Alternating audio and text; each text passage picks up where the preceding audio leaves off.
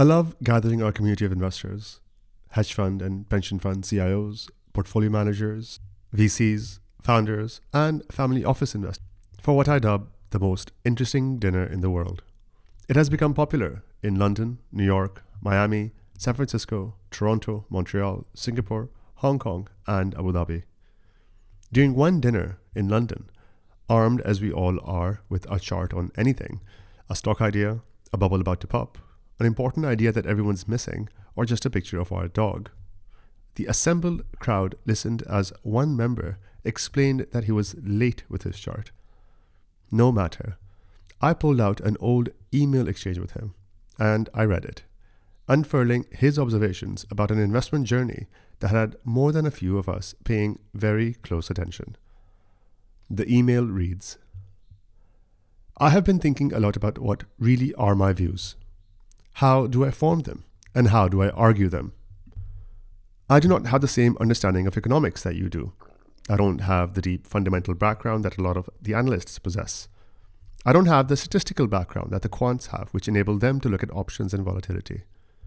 I come back to a couple of quotes I adapted. You invest as who you are, and investing is like religion. You will reach a point where your body of knowledge will only take you so far, and to move further, you have to have faith. I read this in your work.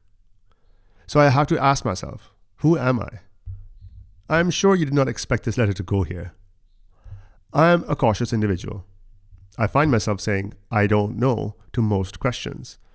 This puts me on the path to skepticism. I find it hard to accept that I have enough knowledge to predict the future with any degree of certainty. In every subjective situation, there are so many variables at play that we cannot possibly know of them, let alone about them. Cynic is a tougher topic. Being cynical has to do with ego. A cynic questions negatively. He does not want to learn, but wants to argue or put down someone. I would be lying if I said that I haven't acted in that fashion. I recently read Arthashastra. The author mentioned about how the path to learning is achieved through shedding your ego. Ego is a very expensive suit that we wear. Ego pushes me to win an argument for the sake of winning. It forces me to feel jealous about your success and makes me wish for your fall relative to mine. It worries about external perception and validation and hence takes you away from the path of truth. This is such a basic point, but it finally dawned on me. The way to learn is to shed your ego. This means be open to defeat. If someone knows more than you, learn from them. If someone has more than you, wish well for them and be thankful for what you have. If you don't know about a certain topic, refrain from offering an opinion and say, I don't know. Don't follow I don't know with 1,000 words which mean nothing. So, as a summary, I am consciously shedding my ego, steadfastly staying on the path of truth, and want to experience life through emotions. How do you feel about all this now? I asked. The participant took a deep breath. This is so embarrassing. What can I say? It is all there, laid bare. He went on, his eyes never looking up. I have come to learn to invest how I am and not worry about what others are doing. External perception does not matter to me anymore, and I feel more relaxed because of it. This particular dinner guest is one of the smartest investors I know. He exudes a rare combination of calm confidence and humility. We went around the table, and everyone shared their own observations and experience. One investor told a story of himself as a young altar boy. After a round of laughter, he vividly remembered an encounter when a woman came up to the priest and asked him, How do you live with being right? He never saw such a thing happen before and was stunned. The woman kept badgering the priest with that question. He recalls it in his investing today, as his biggest losses have come after a solid period of being right. The opposite question, how do you live with being wrong, he considers often too when he is being challenged by a position. Another guest recalled Jeremy Grantham's March 2009 note titled Investing When Terrified. That is how he always feels. Investing is both risky and psychologically painful, so it is absolutely important to have a battle plan for investment and stick to it.